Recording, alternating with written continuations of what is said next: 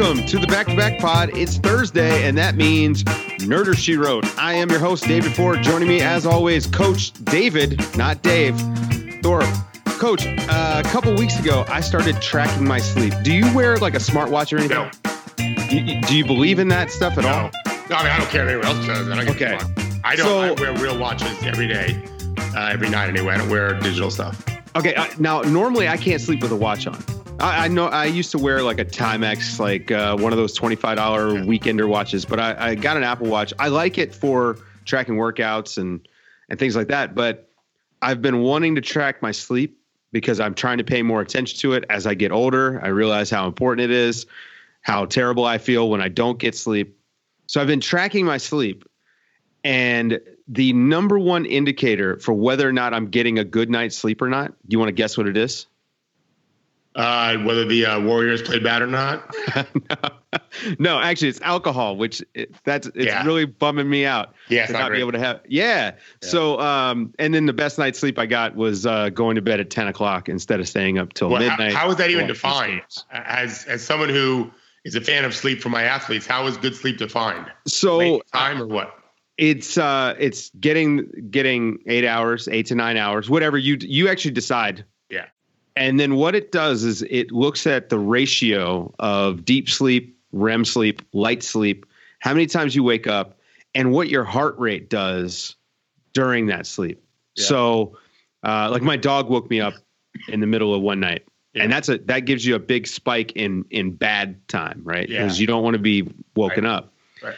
And so, it's been really fun to track. And I think that like at the end of 6 months, I might actually kind of put the results out and say, look, you can see as the season goes along and I get, I'm getting less and less sleep or more sleep, depending on how the season goes. If this is all decided by February, then maybe I can get some more sleep. But it's been really, really interesting so far.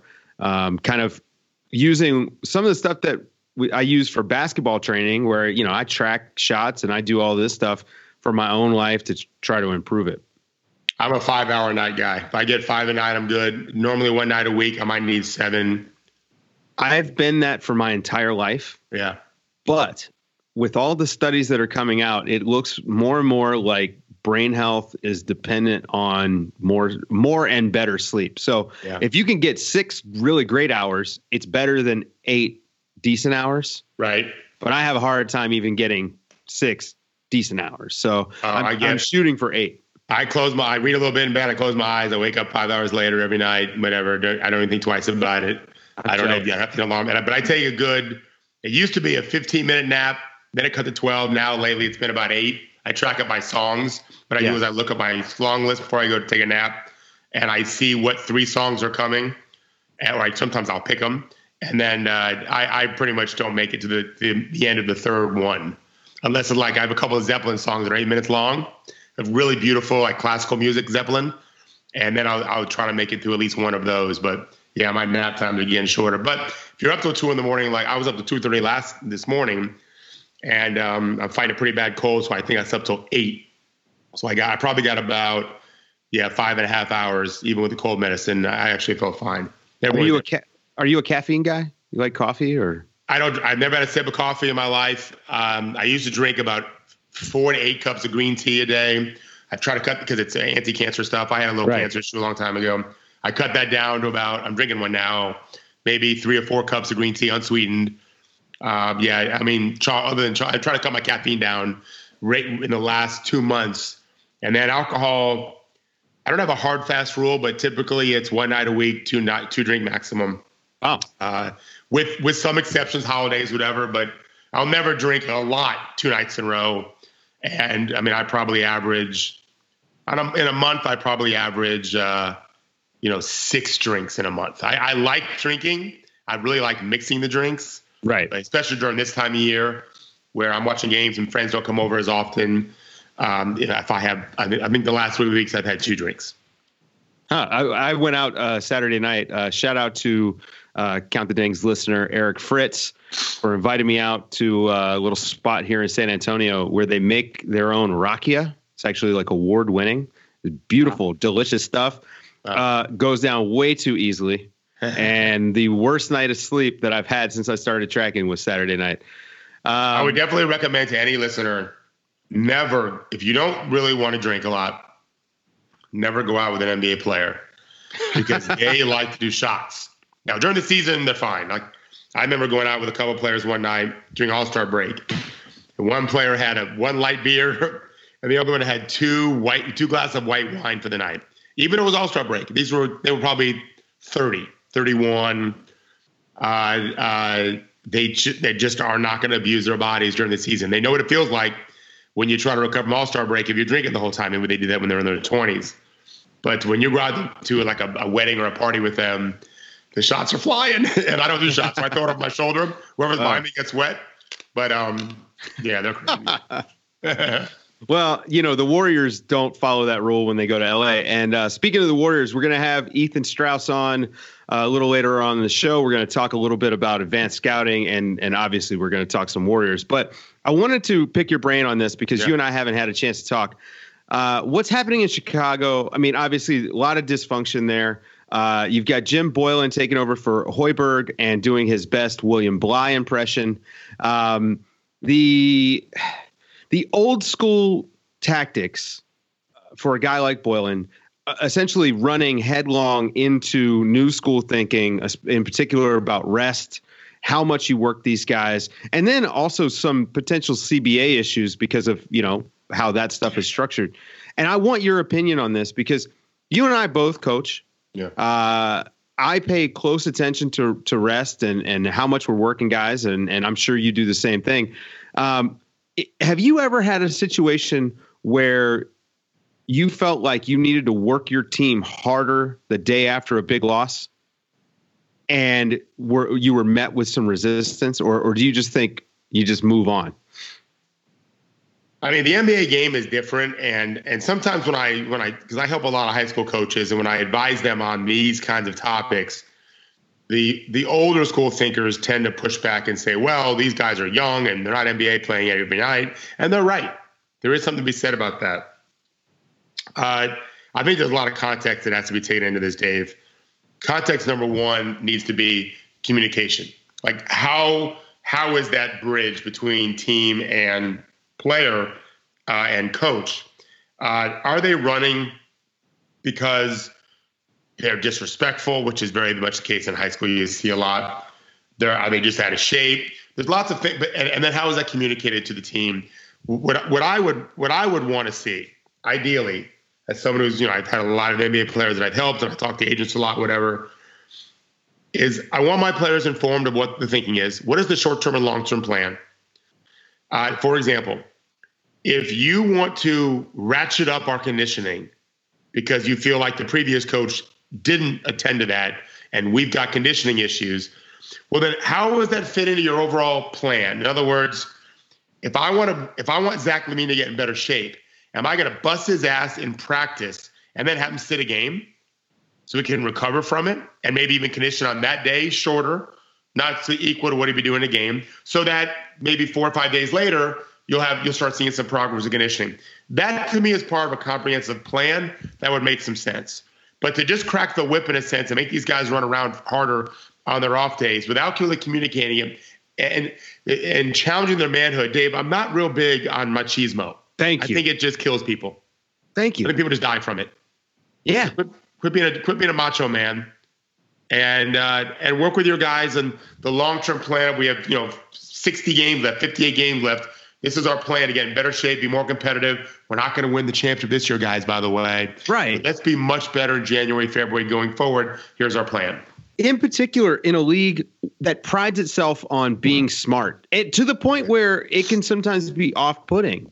And executives in the NBA always act like they're smarter than everyone else. I mean, I don't know how your experience has been, but that's very, very common in my experience. Like, so let's be smart. How often do you see macho and smart in the same sentence? I'd much rather be smart than have someone think, well, that's a man. Are you a Richard Pryor fan at all? You're a young guy, but I laugh at Richard Pryor, but like I can't call myself a fan. So he's older than, well, he's passed. He was older than me. Sure. Yeah. When he was in his prime, I was of of the age where if you said fuck or boob or tit or whatever, you giggle a little bit when you were 12. Right. But I mean, I saw his movies in concert when they came out. Back then, they actually didn't have on cable. You went to movie theaters to watch these guys in concert. And I saw Richard Pryor live on the Sunset Strip with my brother Mike when I was 16 years old at Pinellas Park Square Mall. And I had every album he ever released. I knew every word of every joke. I knew every grunt, every sigh. I lived on those things religiously, which is why I think one reason why I curse like Picasso paints sometimes. I have a little feel for it, kidding around. But he has this really funny story where he talks about Macho Man. He's like, when someone pulls a knife on you and all you can do is pull out some skin, run. That's his whole thing is about running. He's like, but if you want to be Macho Man, I'll take that knife and shove it up your ass. That's what Pryor sings. That's when you really are Macho Man. I put your ass to sleep, I'm Macho Man. No, Macho Man just gets you killed. And I feel like and everyone wants to be the alpha male in the NBA, whatever. To me, and I've talked to players about this, coaches like Steve Kerr know when to puff up and know when to lean back. And I call that grace and maturity, emotional maturity. You sometimes you have to let the younger guys beef around a little bit. As a dad, sometimes let the guys rough around, then it's time to take control. I don't know Jim Boylan at all. I don't know Boylan at all. I don't think I've ever met him. I've not watched the Bulls since. I think I read today Zach LaVine has some really good words about what he wants to do going forward and being accepting. Well, when one of your young players who isn't ever considered so mature sounds like the dad in the room, something's wrong with the franchise, which I think is what we're talking about here. This is a franchise issue, not a Jim Boylan issue. Well, Zach LaVine, I think, comes out looking better than everybody in this situation.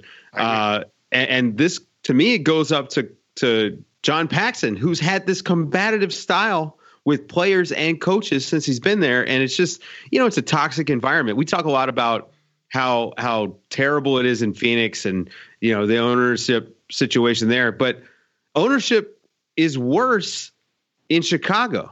It's way worse. If they didn't have Michael Jordan, if they weren't lucky enough to draft Michael Jordan and get Scottie Pippen, and then to draft Derrick Rose and Joe Noah, they would have had no success in one of the biggest markets in America. So I always try to protect anyone until I know everything. I can't trash the owner if I don't know the executives. I can't trash the executives. I don't know the owner. I don't know the owner there. But the buck stops with him, right? And then you look at, I know Paxson. I spent time with Paxson and Gar Forman. The record speaks for themselves. They're fine one-on-one when I've talked to them. They've been really gracious to me in the past. The record is what it is. And to think that suddenly it's going to change seems a little bit nonsensical. But talent matters for something, and if they can acquire more talent, then that'd be a good thing. But in particular, I've watched Zach LaVine since his rookie season. Actually, I did get a chance to talk to him when he was in the draft, and I always thought he was going to be a Jamal Crawford, come off the bench and just go get buckets. Don't think, don't process, just go. And that was the best way to utilize him. I still believe that, but I may be wrong because he showed some depth of maturity by coming clean with what he said the other day or yesterday. And that's a good sign. I just feel like bad franchises tend to do bad things and the good ones tend to do good things. And that's why they are far apart all the time. Well, speaking of Michael Jordan, last night, the Charlotte Hornets, they won the game on a buzzer beater. Jeremy Lamb hits a buzzer beater, and Malik Monk, who is a second-year player, walks out on the court. And there was a playful moment where Michael Jordan, he actually missed the first time that he tried to hit him. And then he smacks him on the back of the head. I mean, it was light, Yeah. Mostly I think people are taking it the right way. To me, it looked like a playful thing. I'm not sure if an owner should have that type of relationship with players. I don't know where you stand on that, but what'd you think about the entire thing? Yeah, I just watched it today. Everything to me has to be context. And I would not recommend a owner do that to any player without having a real relationship with those players. Dan Le Batard and some others are trying to make it a white-black thing. I don't think you have to. It's just got to be a relationship thing. That to me, like, I don't think Monk even realized what was happening. Right. Other than he got the point. I screwed up. That was fucking Mike Jordan. I know. I think if someone asked Monk, I don't know if someone did, he would just be like, I didn't even realize it. But I mean, if my owner sees me do a stupid thing like that and doesn't really yell at me, I mean, Jordan he looked like the proud dad who realized my kids aren't perfect. Right. That's what he looked like to me. And I think that a white owner could have done that to a black player, which a lot of people are saying they can't, if they've invested time with them, or if it was Larry Bird. Like, right. Yeah, exactly. Figure. Either way, they don't have to be a great player to have a great I could do that. I once had, you remember Tyrus Thomas, an enigmatic player for the Bulls that I spent a long time with. He said to me once, we were having a pretty serious conversation down in Florida, here in Florida, and we were walking to get some food on a campus. And I don't remember what I said, but I was talking pretty tough with him. And he's like, Coach, you are the only white man I've ever known that could curse me out, and I'll take it. And what he was saying, he's actually a very bright, sweet person. What he was saying to me is, Coach, you've earned the right to be tough with me because you've loved me when I've needed it. And so say whatever you want to say to me now. I get it. You have no malice to what you're saying. Draymond Green has said that a couple of times regarding Kerr. Right. When he realized Kerr really does care about him. They might get mad at each other sometimes. That's what happens to teams. I thought with Jordan, and I think with any owner, there's just not many owners that can get to know players the way Jordan can. But that's the benefit of having Michael Jordan as your owner, is he actually knows the game really well. And Jordan was right. Yeah. Just the game ain't over yet. Let's stay locked in here. Wins are important for us. Right. Well, he spends a lot of time around the team. Like, we always hear about him attending practices and things like that. But to me, it's sort of like an endorsement of Malik Monk. I'm a big Malik Monk fan, and I think that he's going to be really good. Yeah. The ankle injury he suffered last year really set him off, on a bad road. And I think that things are going to work out well for Monk. But I think Michael Jordan also thinks Monk is going to be good. Now, and maybe that should make me rethink things a little bit, because his track record's not amazing. But I liked it. I thought it was neat. And again, like you said, that's Michael fucking Jordan. Yeah. Like, it's an objectively cool moment, right? Like, to have that. So down the road a little bit. Now, you're going to carry me on this one because I don't watch college basketball. I saw more Zion before he got to college than I have since. I just watch the highlights now. I do all that cramming like in April, May. I typically do that too. Yeah. But Zion is special. Yeah. And he is, basically consensus number one at this point. What have you seen out of him recently? Like, you actually told me that you wanted to talk about him. Yeah.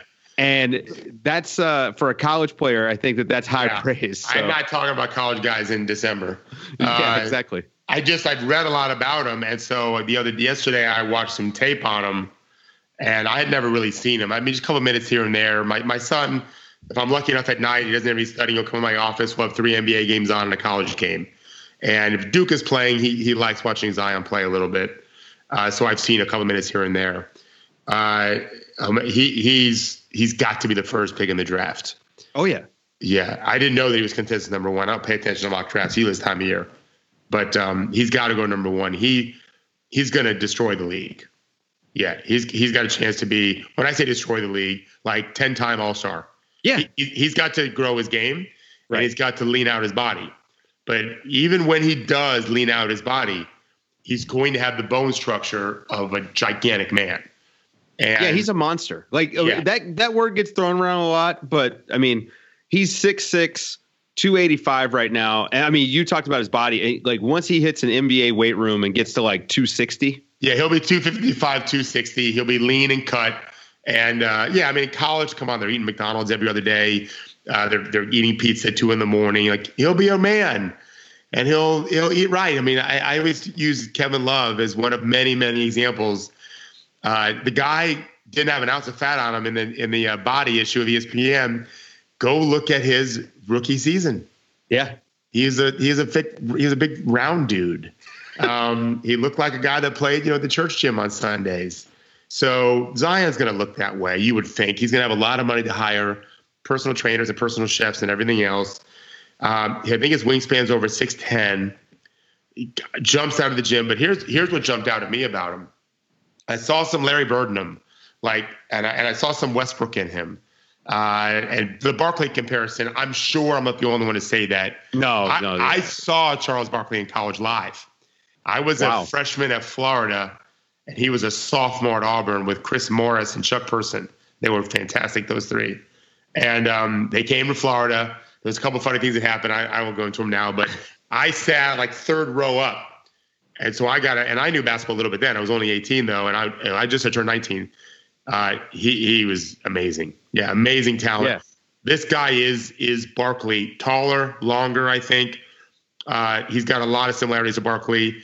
He might be a better scorer at this age than Barkley was. Yes, he's got to work on his shot, but there's no reason to think he didn't have to before this. He could just play bully ball. And he's always, there are very few guys in the NBA that can play bully ball because everyone else is a man too, but he's going to be able to play bully ball. He's just that much wider and stronger than almost any guy he'll play against. Yeah, the knock on him, and like you said, he played bully ball. The knock on him was, can he shoot? Can he do anything but dunk? And I even said that. I asked that, because you only saw him do that in high school. But he didn't have to do anything else. Could shoot. Derrick Rose couldn't shoot out of high school because why would he have to shoot? Nobody can stay in front of him. This guy will learn how to shoot.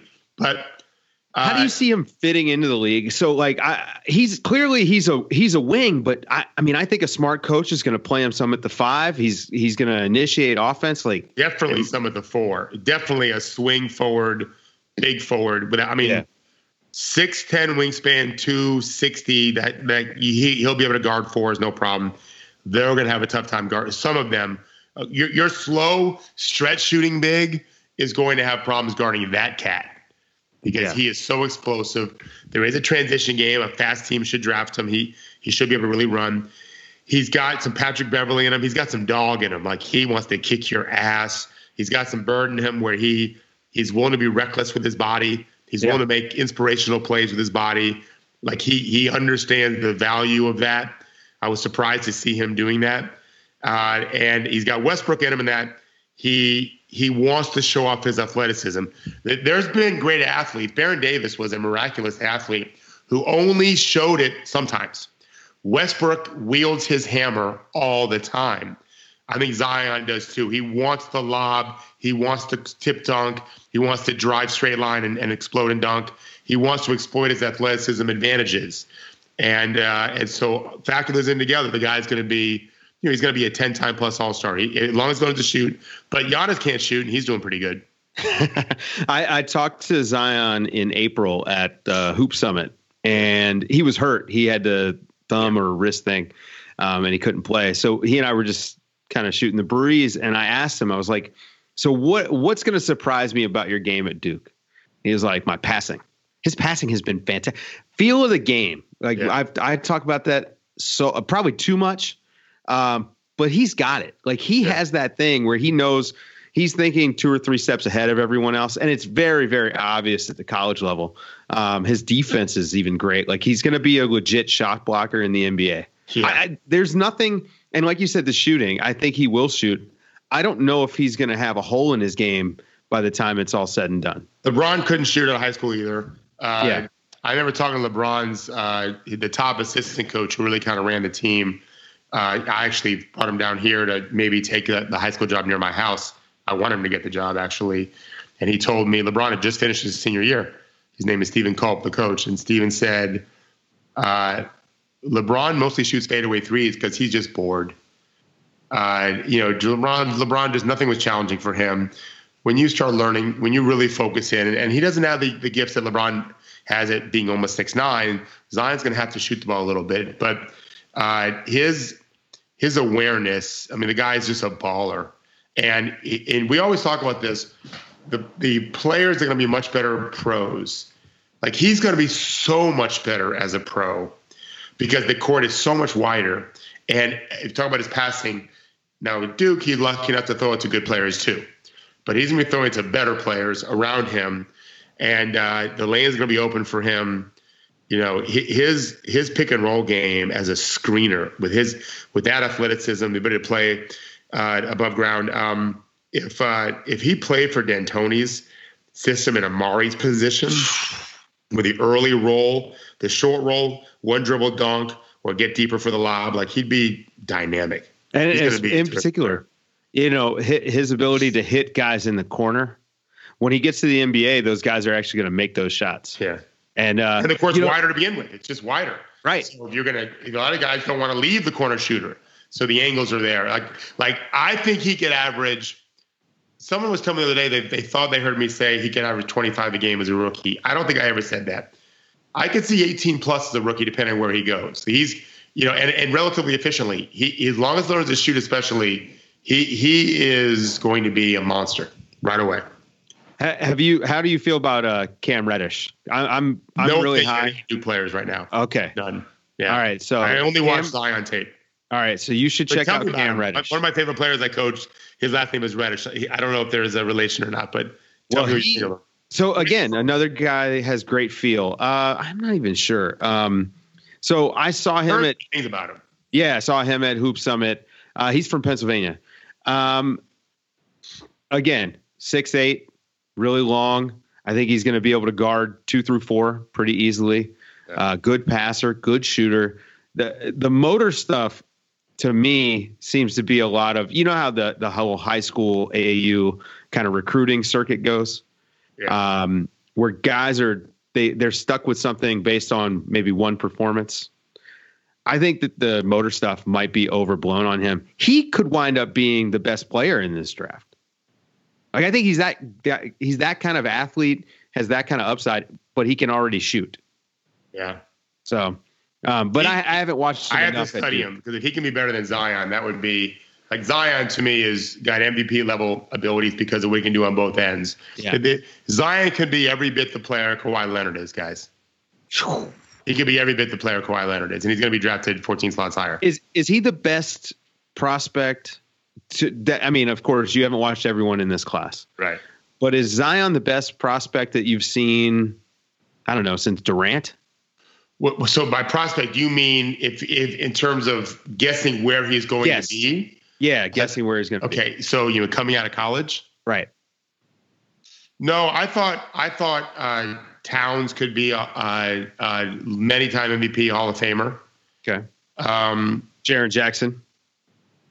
I didn't watch him in college, so I have no opinion. Now, yeah, I don't know that Jaren Jackson ever is like he's good enough probably to be an MVP once.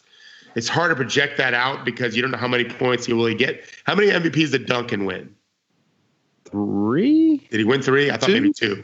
Yeah, but he played for Pop. Right. Jaren's in Memphis. Well, so they're not going to be top 3 probably until there's a lot of changes there. So it's going to be tough for Jaren to be MVP. But Towns has that ability. Zion has that ability too. I was a big fan of Wiggins also, but I didn't think he'd ever be MVP. I thought Wiggins could make the Team Canada and have them beat Team USA one day or something. But I think Towns was about as good a prospect you're going to get. Well, speaking of MVPs, the MVP of sports coverage, The Athletic.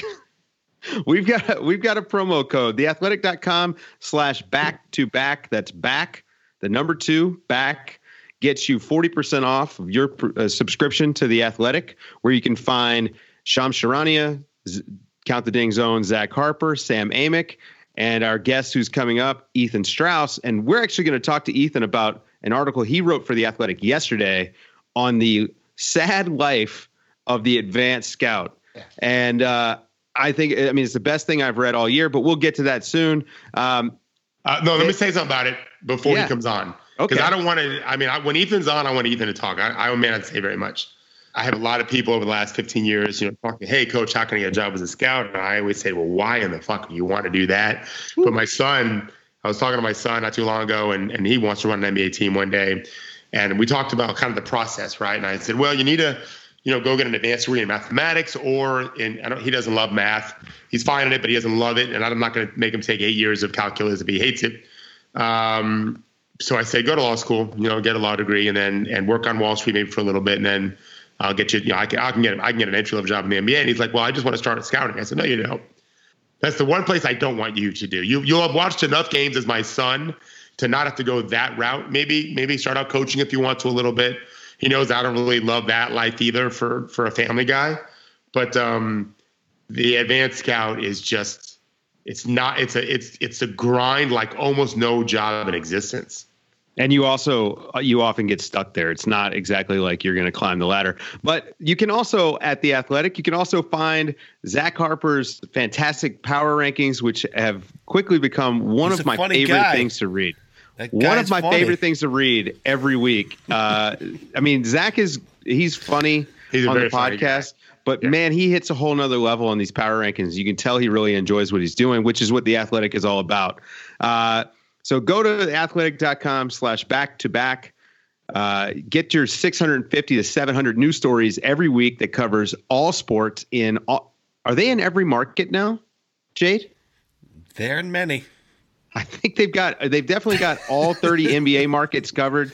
Again, it's some of the best money I've spent. Yeah. Also, like the actual interface of the site, beautiful. Very nice. Yeah, it's fantastic. No ads, no pop-ups.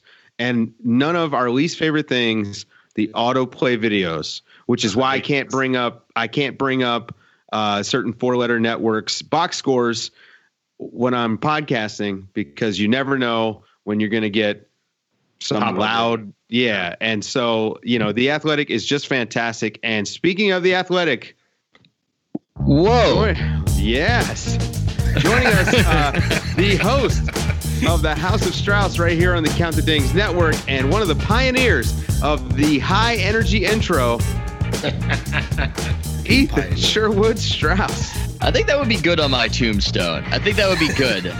Pioneer of the high energy intro. I did not know.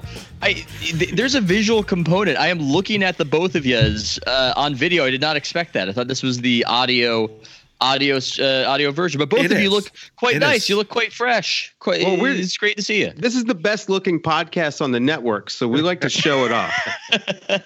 I mean, it's a little bit like when they say Duke is the Harvard of the South. Oh, a shot at the network and the shot at the region, the major region of the United States.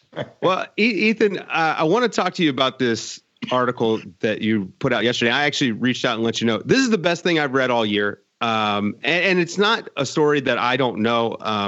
For the thing I do during the summer, sports business classroom, I work with a lot of scouts, and I talk to these guys all season. And so I know that life is a grind, but the way that you were embedded with this scout, I thought was such a unique angle. How did you come up with the idea to do this?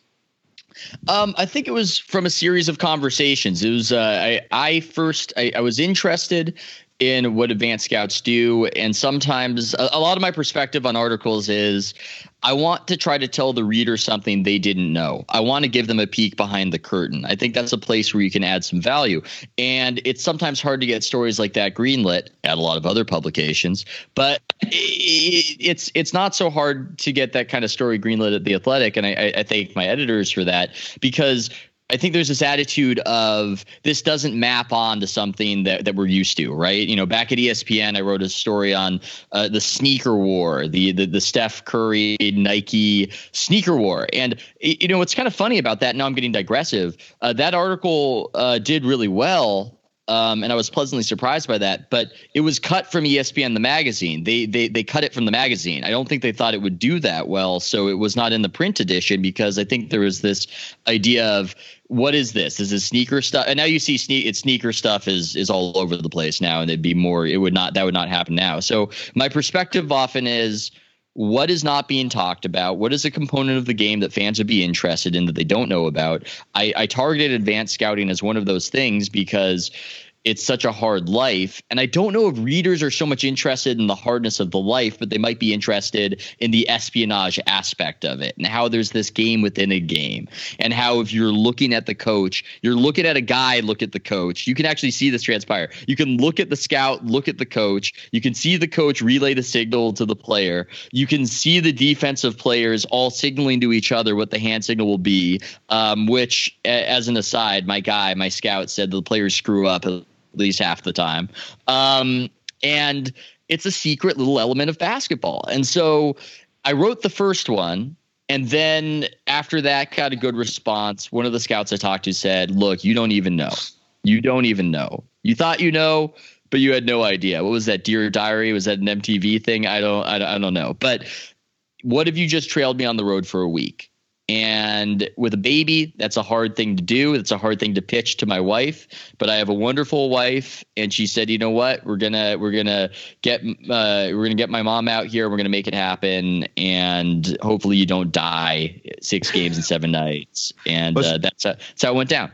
She's also a very good co-host on the House of Strauss. Oh yeah. I'm looking forward to. I haven't even told Jade what I want to do, but I want to do an episode of sort of a version of Take Your Wife to Work, except I can never take her to work. So I'm just going to show up with the microphone and the recorder, and I just want to show her. It's almost a letter of, this is what a media day is. This is who I'm talking to. This is what it's like in the media room with everybody busting each other's balls. This is what it's like in the locker room.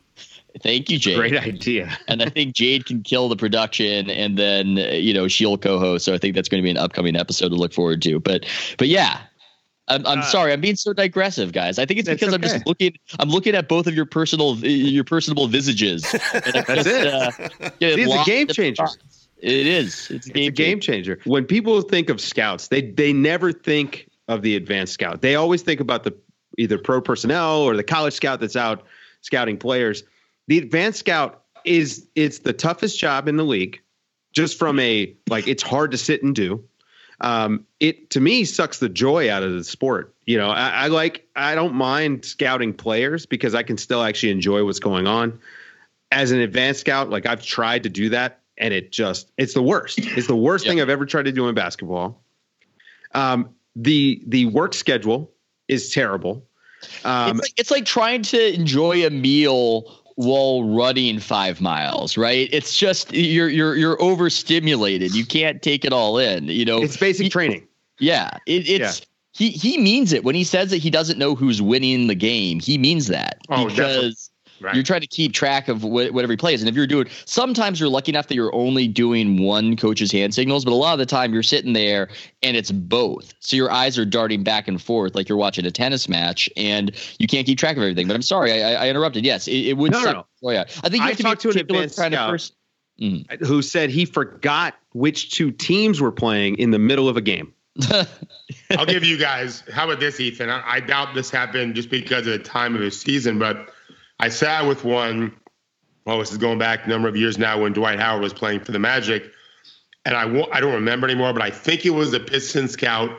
First round playoffs, Orlando's playing whomever. Detroit would have been their second round matchup, and the scout sat right to my right, and he had his laptop open and a notepad. And he'd see the Stan Van Gundy's call. Within seconds, he'd find the play on his laptop that corresponded with the call, because it was easy for Orlando. They walked it up a lot, Jameer. And then he would see the wrinkle in the play set because they had Dwight take 2 steps one direction. They didn't do that during the season. So he'd watch the play on his laptop while Jameer is walking up the court to see how they changed the entry, or was there a different screening angle, to catch the nuance that Stan had done in the postseason that he had not done during the regular season. Those little things. And now this guy was an experienced guy who's done it a long time. That would not literally, but almost literally blow someone's mind. Yeah. They have no idea what's happening. And that's another level, which is why the postseason gets to be so different. Because other teams, your opponents have the time to scout you in a way they don't during the season. And that's the bitter irony is, Ethan, before you came on, I told Dave that my son wants to run an NBA team one day, and I advise him never go through the advanced scouting department. It's the worst job in the world. And the bitter irony of the job is nobody gives a fuck on the team you're working for too often. You're getting incredible amounts of information. Maybe it disseminates down to the coaches. It should, right? The players almost never hear any of that. I talked to players who I've helped who go into a game didn't realize that so-and-so loved to shoot from this spot or had no left hand or the 18,000 tells or whatever. No one ever bothered to tell the players that. Now, the postseason tends to be different. You get a much better report during the postseason you do during the season. But they're doing a ton of work, and it only reaches down to the level at best typically of the coach. It's pretty amazing.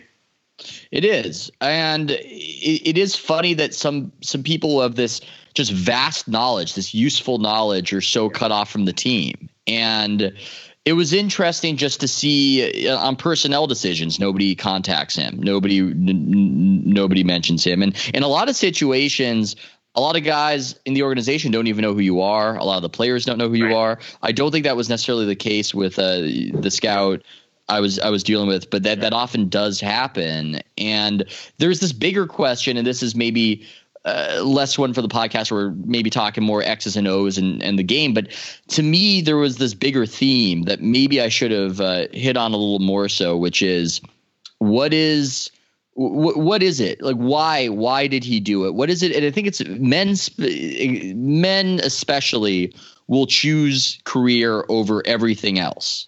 And they'll choose it over some of the things that the career is supposed to reward you with. And I felt that was the case for my guy where, he wants to get married. He's not getting married because he's been doing this. Right. Yeah.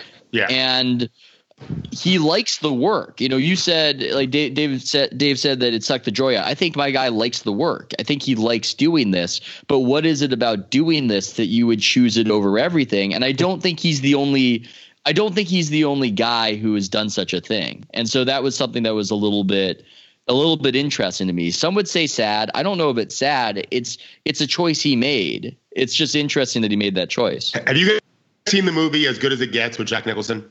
Yes. So he's this brilliant writer who's got, horrible OCD. And as I watched the movie, I kept thinking his life is so rigid that he's just afraid to break out of it. Really, one of the many themes of the movie is Helen Hunt's character helps him realize that his life doesn't have to be so regimented, just like his gay neighbor and the dog. All of that breaks up the monotony of his life. And the advanced scout very much is immersed in that incredibly monotonous, rigid life of airplane, Uber, or rental car, depending on what he did, game, notes, send it out, same thing every single day. That lack of variance, some people can find comforting because it's the merry-go-round. It really is the merry-go-round. There's no roller coasters on that, and that's not as fun. I like the reference. I'm reminded of "You make me want to be a better man." Yeah. I'm reminded of that, and I think he might have felt more loneliness. I think maybe I feel more loneliness on a road trip when I go on it than he does, in part because there are just no gaps for reverie. There are no breaks. There are no stoppages. There's constant workflow, and that sounds horrible. To me, it would be horrible, but the advantage of it is that there's such little time for contemplation, and then a decade or so passes, and that's what you're doing. That's what podcasts are for, Ethan. The contemplation. You can reflect and contemplate with other people, and then have thousands of people listen to it. That's exactly why we do this. Yeah. I would be remiss if I had you on the show and we didn't talk at least a little bit about the Warriors. And I don't want to necessarily harp on the game that they lost to the Raptors yesterday. I don't know if it's indicative of anything, to be honest with you. This team is kind of, we've seen this before. Kawhi is out. They have a hard time getting up for the game, and before you know it, the game's out of hand. This isn't a takeaway from the Raptors at all. Mm-hmm. But a topic of conversation that I think is worth exploring is their shot selection. They are currently third in the league in the number of mid-rangers. We talk a lot about Popovich and the Spurs are far ahead of everyone else at like 48% of their shots are mid-rangers. Golden State is at 39%, according to Cleaning the Glass, and they are 20th in 3-point attempts. This is a thing, and I mean, it has been a point of contention among Warriors fans, and I'm really curious about your inside look on this and why you think they're settling for these shots. Is it going for open shots, or is it just trying to prove a point? My question is, do Warriors fans want to be honest about what's happening here? I feel in some ways that, I mean, when I say Warriors fans, who am I really talking about? I'm talking about Sam. Sam is Fondiari. Am I talking about Sam and Andy? Point of contention. I feel. Do you want to be honest about what's happening here? Because I think it's more fun, at least in the case of my guys Sam and Andy, to blame Kerr, and it's less fun to blame a fan favorite and say, why is Klay Thompson taking all these shots? What is with these shots? What is with all these contested mid-range? Now, he's good at them relative to other people, but Klay is in a situation where there are a lot of mouths to feed. There are a lot of guys who need shots, and he's taking a lot of bad ones. And I don't necessarily think that's because Kerr is demanding that he do so. And so, I don't think I'm looking at the situation and thinking there's this amorphous want to mid-range that has pervaded the psyche of the organization. No, I think you have one guy who is such an elite mid-range shooter that I have really very few compunctions about him shooting mid-range shots, and that's Kevin Durant. And then I have another guy who I basically almost always want behind the 3-point line, who is taking a lot of contested mid-range shots, and that's Klay Thompson. So let's isolate it down. I think it's a Klay issue. It's not a generalized Warriors. Steve Kerr is locked in 1983. I think it's Klay struggled with his 3-point shot, and then he got a little bit fell in love with the mid range. I know the ex players talk about falling in love with the 3, but I guess fall in love with the mid range. And so that distribution, to my mind, it would be good for the Warriors if it changed specifically with Klay. I mentioned this to you, my theory on this, and I think that maybe Kerr does have a little hand in it. That Klay has started the season. I talked to a former NBA coach who mentioned what he called stacking shots, and that's seeing consecutive shots actually go through the hoop and what it can do for your confidence and also just for your shot, finding rhythm. And I wonder if Kerr isn't a believer in this. By the way, this coach was also very into analytics, so it's not like it's 1983 thought process. It's just using analytics and applying it to human beings doesn't always mean just shoot every shot from behind the 3-point line. And I think it's an interesting angle. Maybe Kerr is actually thinking light years ahead and saying, we got to get Klay going. And if it means running him shorter off these curls and these pin downs so that he's actually taking, an open shot that's maybe not as good, or at least a shot where he feels like he might be a little bit more comfortable right now. Maybe there's something to that. I don't know. There might be, but I just don't agree with it. I don't have all the context. I think one of the things that happens as you start writing about the NBA is you realize I was never more arrogant than when I began and knew nothing. The more I learn about how little I know. And so there's always part of me who, I might criticize what a team is doing, but I wonder if there's a method to the madness, as you were talking about. And maybe that's the method. But I just don't know if it's a good idea. We have so many years of data supporting the idea that Klay should be taking 3-point shots. And look, if Klay is wide open for one of these mid-range shots, then Guy Gazunt, go with God, let it fly. But teams are still rushing out and guarding Klay when he's at the mid-range, and a lot of them are turnaround shots. And I haven't gone through the data of how well he's doing at this, but it just seems like this isn't the optimal way for the offense to run, especially when Kevin Durant needs the ball and gets cranky if he doesn't get it. I think Klay needs to be more of, I don't want to say a peripheral piece, but maybe a piece that isn't being as featured as much as he is around the nail and around the mid-post area. Let me throw two things of context in. I love what you guys are saying. They're on pace right now, I think, to have the second best offense of all time. It's always first world problems in Golden State. Right. And the only offense ever better was theirs 2 years ago. So that's number one. At 1A, is they have a player on their team right now as we speak that's scoring. Like, can you guys want to guess what Steph Curry's scoring per 100 shots right now? What is it? I can't even venture a guess. Like 138. Oh yeah. Number 1 in the league. So you've got the greatest three-point shooter in history playing on the second best offense of all time, and we're fucking around talking about Klay taking a couple less threes a game. By the way, in December, he's taken almost 8 threes a game for the season, which is right around what he normally does. He's a little bit down this month. I just looked it up while you guys were talking because I've been watching the games, and I don't pay it. I like Ethan very much. I don't care much about anyone else what they're writing about Golden State. I watch what I watch, and I analyze it myself.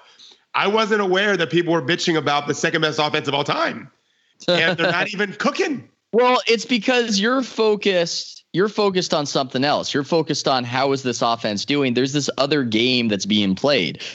That's not just about winning the championship this season. Ideally, that would be the conversation. There's this conversation about how happy is Kevin? Where's he leaving, guys? He's not going back there. You don't think Kevin Durant can be enticed to stay with the Warriors if Klay takes fewer mid-range shots? Is what you're saying? Knowing players the way I do, anything is possible. So he hasn't signed anything yet, but it's extremely unlikely that he's going to be playing Golden State next year. So enjoy the championship run now, and guess what? If you're really smart and you trade him for 3 or 4 studs, which you could do, you have a chance of winning the next 7 championships. If you don't and keep the other guys, you have Steph Curry on your team. You're going to be in there every year. If you're a Golden State fan, stop worrying about everything else and just enjoy the wins. Are we saying your team's amazing? Are we saying Kevin Durant talking about statues doesn't mean he's going to stay? I mean, I think he still wants those. I think he wants to leave, and he wants those statues to commemorate that he was there. It is. Yeah, the Kevin Durant memorial statue out front. He feels a different way about a different thing every week. I mean, who even knows? Look, I would tend to, if I had to guess, what Coach Thorpe thinks is going to happen, but you never know. The Lakers. Really? Yeah. Really? Mark it down. I mean, that just doesn't seem like a. Well, if he doesn't feel reputationally sated here, then how is that going to work out for him? Because LeBron is old? I think well, first of all, calling LeBron old is, he's doing. I know. Yeah. I get what you're saying. What LeBron's doing right now is unbelievable. It's crazy. But I think there's going to be. He goes to LA with Anthony Davis, which is what I think is going to happen. They're going to win some more rings unless Golden State is smart and does a deal and loads up too. Like Golden State right now could trade Durant and take every good young player on the Lakers team. Lakers would do it. And Golden State would be loaded with good young players to go along with what they have and be able to afford them for a while. Because a lot of those guys are years away from having to get paid. And you have some assets to move to get other young players that you can still afford. But if those guys just, don't get traded. I mean, the thing is, it's hard if you're Golden State to just accept that you're going to, you as the Warriors, the top team in the league. Absolutely. To this idea that you're going to lose a major free agent, especially earlier where people were talking about the Knicks as a destination. I mean, it's hard to go. He's not going to play with Jim Dolan. So I think it's just retain to accept that. And especially if you're Joe Lacob and you think we can do anything, we can't retain a free agent. But it is a little bit. It is funny. It's first world problems. That there is a little bit of malaise to it. I call it winners ennui. That's the point, Ethan. The point is they're bored out of their fucking minds, and they have the second best offense of all time. Yeah, that's exactly. So what's good? So there's the Louis C.K. everything's amazing and nobody's happy routine. That's it. Currently. Wait to see what these guys do in April if everyone's healthy. When they realize, hey, we may never or likely will never have this dream team again. Did you know Chuck Daly? This is funny. You know that Chuck Daly never called a timeout during the dream team's run, right? Never once. Now they won every game by 50 on average. I honestly think until the Raptors series anyway, Golden State may have to take a timeout in the postseason. I mean, obviously they probably will take some. Yeah. But because DeMarcus gives them some depth and flexibility. they're going to be unbelievable if they just get out of their own way and just focus on one more ring. Let's get 3 in a row and 4 or 5, one of the greatest teams ever, and then whatever happens from there happens. Go ahead, Dave. I do think that DeMarcus will be the Malaise killer when he comes back. Yeah. It's pretty clear like that those guys all really like him. And I think that when he comes back, I mean, Ethan, you're around him, like actually there with him a lot. Surly dude. Okay, really? He's incredibly good, by the way. Yeah. Well, just from a media perspective, there are two different conversations, right? Of course. I think the way he interacts with his teammates is one thing. I think he has a certain opinion about media that might inform how he treats media, but he's just a, very grouchy. In my minimal, he's a jerk to the media. You can say, in my minimal interactions, which is fine. I don't necessarily care about that, if that makes sense. I often feel as though, look, it might not be a positive indicator of one's personality, but somebody can theoretically be a good person who's mean to the media, and somebody can obviously be a bad person who's very nice to the media. And guess what? The conversation about how good somebody is at basketball is completely divorced from how good a person they are. So what are we even talking about? Right, so exactly. I just like being honest and upfront about that. Where I would say on this podcast that JaVale I thought was great for the Warriors, and I hated dealing with him. And then there are guys who can be jerks, but I kind of like them and I like dealing with them. Now I'm getting off on another tangent. Like Iguodala?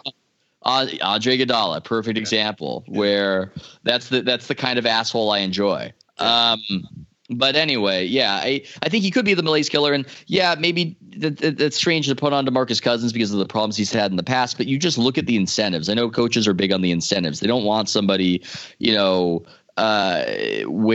the contract kicks in and then they become a completely different person. With like Clint Capella. Capella's struggling this year. He enjoyed his summer. DeMarcus is in a situation where I can't think of a year where there was more variance in what somebody might earn. Where if DeMarcus flames out and looks like he has nothing, he might get something close to the minimum. If he's feuding and it's bad and he's overweight, he might get something close to the minimum next season. If he comes out and he does everything with due diligence and just kicks everybody's ass in the playoffs, he could get max level. I mean, it really is that level of variance, and that's what you want if you're a team and you want somebody to perform. He has every incentive in the world to perform, so maybe you don't trust DeMarcus Cousins, but you got to trust the incentives. Yeah. Well, I am legally obligated, because we are past the quarter mark of the season, to talk about the MVP. Ethan, do you mind? I don't want to steal content. No, I don't know. I don't have any good. I don't have any good MVP takes. Right. It seems as though I think if the Lakers win over 55 games, LeBron would maybe be up there for me. Would maybe be number one. I know Giannis is getting a lot of buzz. I don't know if I'm quite there with Giannis. He's incredible. And that team is a fantastic story, but there's just this aspect. It will always bother me that he can't shoot a 3-pointer and can't make a 3-pointer. Maybe that's being unfair. It's to the point where you need a 5 who can shoot threes in order for this team to be what it is. And it works. It works in this situation, but I'm not sure if I'm feeling the honest buzz. It's just LeBron is better than Giannis. LeBron is better than Giannis. Steph is better than Giannis. I think Kevin Durant's better than Giannis. We're talking Warriors. I think Kawhi's better than Giannis. Yeah, Kawhi Leonard is better than Giannis. And so that's a name that people are maybe putting. I don't know where people are putting the names. Is that the name that's at the top of the list? I think Giannis is kind of at the top. For me, I've kind of got 8 guys, and because it's December, right? And the way that I start this, just to give you guys a glimpse at my process, if you care, I have like 8 to 10 guys, and that way I don't get caught up in narrative. So like if a guy has a great February and all of a sudden sneaks in, I hopefully will have already had him on my list.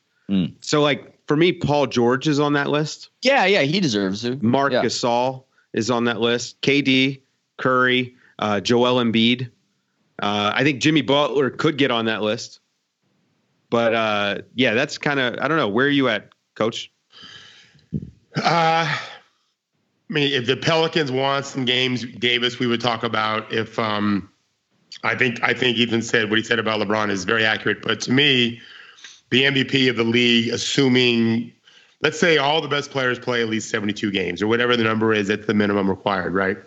The guy that's most deserving, I would guess, unless what Ethan said happens with the Lakers, there's a guy in the league that plays for a team who scores 138 points per 100 shots he takes. And he's on the second best offense of all time. Okay? I don't care what he's done in the past, that he's got 2 MVPs. Look, if he can't prevent Klay Thompson from taking those mid-range contested shots, then what kind of leader is he and what kind of hardware does he deserve? God damn it. I do have a question, though, because at a certain point, like Draymond brought this up about Defensive Player of the Year. I mean, Gobert won last year and only played 56 games. I mean, are we going to do the same thing with the MVP? Because I don't know if Steph is going to stay healthy the rest of the season. I don't know if he's going to be hurt either. But if we're looking at track record, maybe he, and in particular with the groin injury, those tend to flare up. I mean, is Steph going to play enough games? Is there a game that's amount? That's what I'm saying. So I'm not predicting anything, Dave, because sure. I'm not in the business of predicting ankles and elbows. Right. So I just looked it up just for fun. Iggy off the floor, Draymond off the floor, Durant off the floor, Thompson off the floor, Curry on the floor. I just wanted to play around. All right, what does that offense look like? Oh, 170 points per 100 possessions. No, it's only 17 possessions. Right. But Kerr clearly should bench those guys more because it means Curry's shooting more, which is all you need. He's the best player in the world offensively. In terms of you can't evaluate it in a vacuum. I get that. But if you did, there is nothing better in this league right now than Curry just shooting the fucking ball as much as possible. Well, this contributes to the odd feeling of malaise, the Warriors' first world problems, is that sometimes they have so many mouths to feed, and all the fans really want to see is Steph shooting. They don't necessarily, I mean, they'll like some great ball movement. Fans are smart.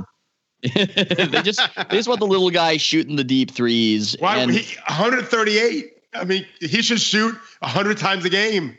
I found myself getting bored yesterday where it just seemed like he was off the ball a lot of the time at the beginning of the game and he wasn't involved. And he missed some shots. Ethan, I mentioned this on a previous podcast. I heard D'Antoni say, I think he was talking to Zach Lowe. I don't remember who he was talking to anymore. He was talking to someone and he said that he tells his players, if your defender goes under a ball screen, I don't care if you shoot the ball 70 times in a game. That's what I want you to do. That's the right read. The same thing I say to my son now, who is not Steph Curry. Steph Curry if he took 73s in a game, that team would never lose. That's how good of a shooter he is. I'm just looking. I mean, this is yesterday's game was boring, and credit to the Raptors. Right. Credit to Van Fleet. Van Fleet did a great job on Steph, Steph was 3 of 12. But why were there only 12 shots? Right. I'm looking. Durant 22 shots, Klay Thompson 17 shots, Steph 12 shots. That can't happen. Right. That can't happen if you're trying to win that basketball. Which is why they should trade. They should trade one of the. They shouldn't trade Draymond. I don't think. Klay or Durant to me should be traded. Get some young guys that still have some years left in their first contract because it means Curry's going to shoot the ball more. If they just want to win and win longer in the future with that bigger window because Durant's not coming back, that's what they should do. They won't do it. And I understand the argument that they won't, but they should. Well, I think this is a good place to wrap up. Ethan, I know you're a dedicated listener to Nerd She Wrote, so you know what's coming now. This is where we like to do the final thoughts. I'm going to start with you. It could be just something that's been on your mind, something you're going to pay attention to in the next week or two. I mean, we're approaching Christmas, maybe something Christmas related, whatever you want to talk about. I feel very put on the spot. You're on the spot. Yeah. Which is funny because I'm generally good at generating thoughts off the top of my head, but in this case, I'm not sure. It doesn't have to be anything special. Here's my final thought. I wanted, and I don't want. Look, my editors do a great job, and I think that they were probably making the right call on this one. Vis-a-vis our audience, but I just selfishly wanted this. In the Scout story, there was a vulgar sentence in there that wasn't in there, and I wanted it in there, and so I just wanted to say what it was, which is the Scout told the story of when he was younger, and they upset the college that he was working for, upset Duke, and it was bedlam. And the original quote in the story was the woman he was hooking up with came up to him and said, can we curse on this podcast? Oh, yes. Yeah. Yes. The woman he was hooking up with came up to him and said, I am going to fuck you tonight. And, and he said to me, oh, just knowing I didn't even have to work for it, that it was just a done deal, the best. And I wanted that in the article because it just spoke to how this guy's life is so hard that one of the things he reminisces on is just that not only did he win, but that he just didn't have to work. Look, the article starts with, God damn it, fucking shit. Would you look at this fucking guy? Right. Yeah. That's a pretty strong lead. So it was the sexual nature of it, and it was also there are subscribers who have their kids read the articles, and right. I realized that it was a little too HBO, and there was an argument for cutting it, so I get it, and I trust my editors. But on a podcast like this, anyway. It's things like that make you know that The Athletic is not just about the clicks, though. And don't forget, you can subscribe if you go to theathletic.com/back-to-back. Mm-hmm. Coach, what you got?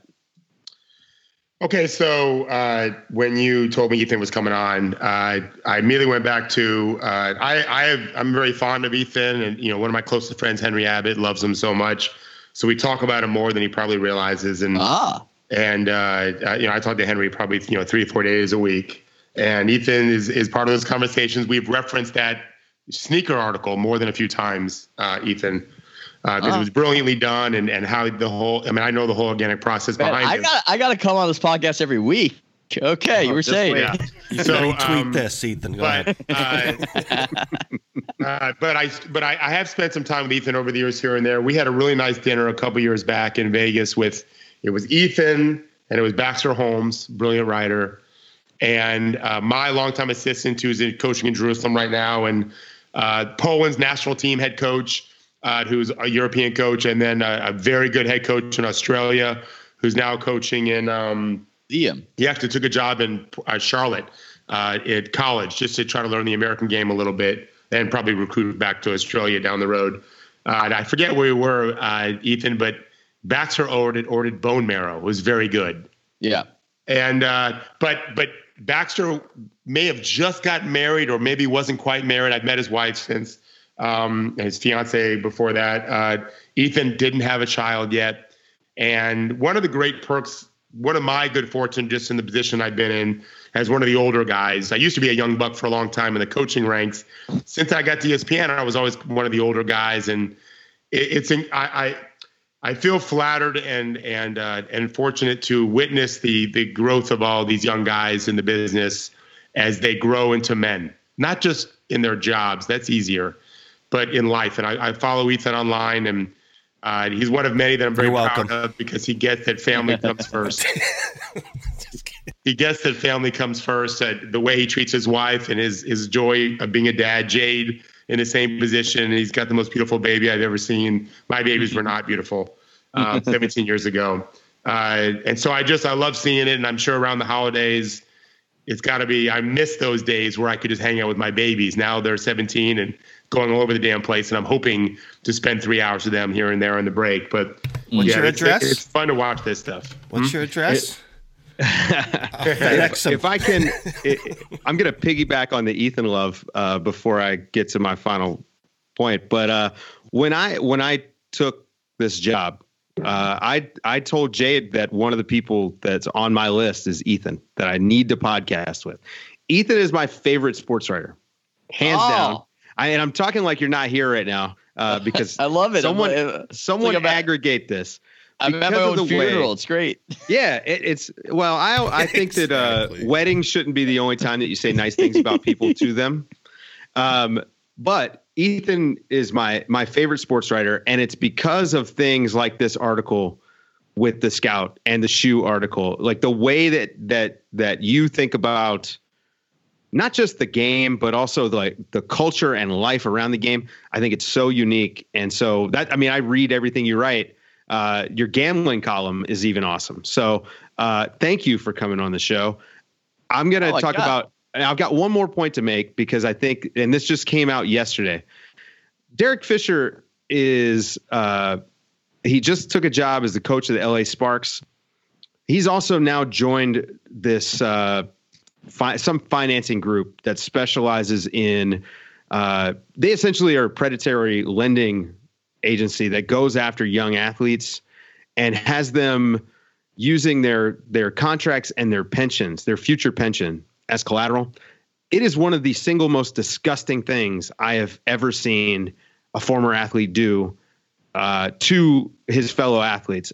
Of all the things that you could possibly do after retiring from the NBA, this is about the worst you can do to your fellow players. Jalen Rose says all the time, it's a small fraternity. There's not many of them, former players.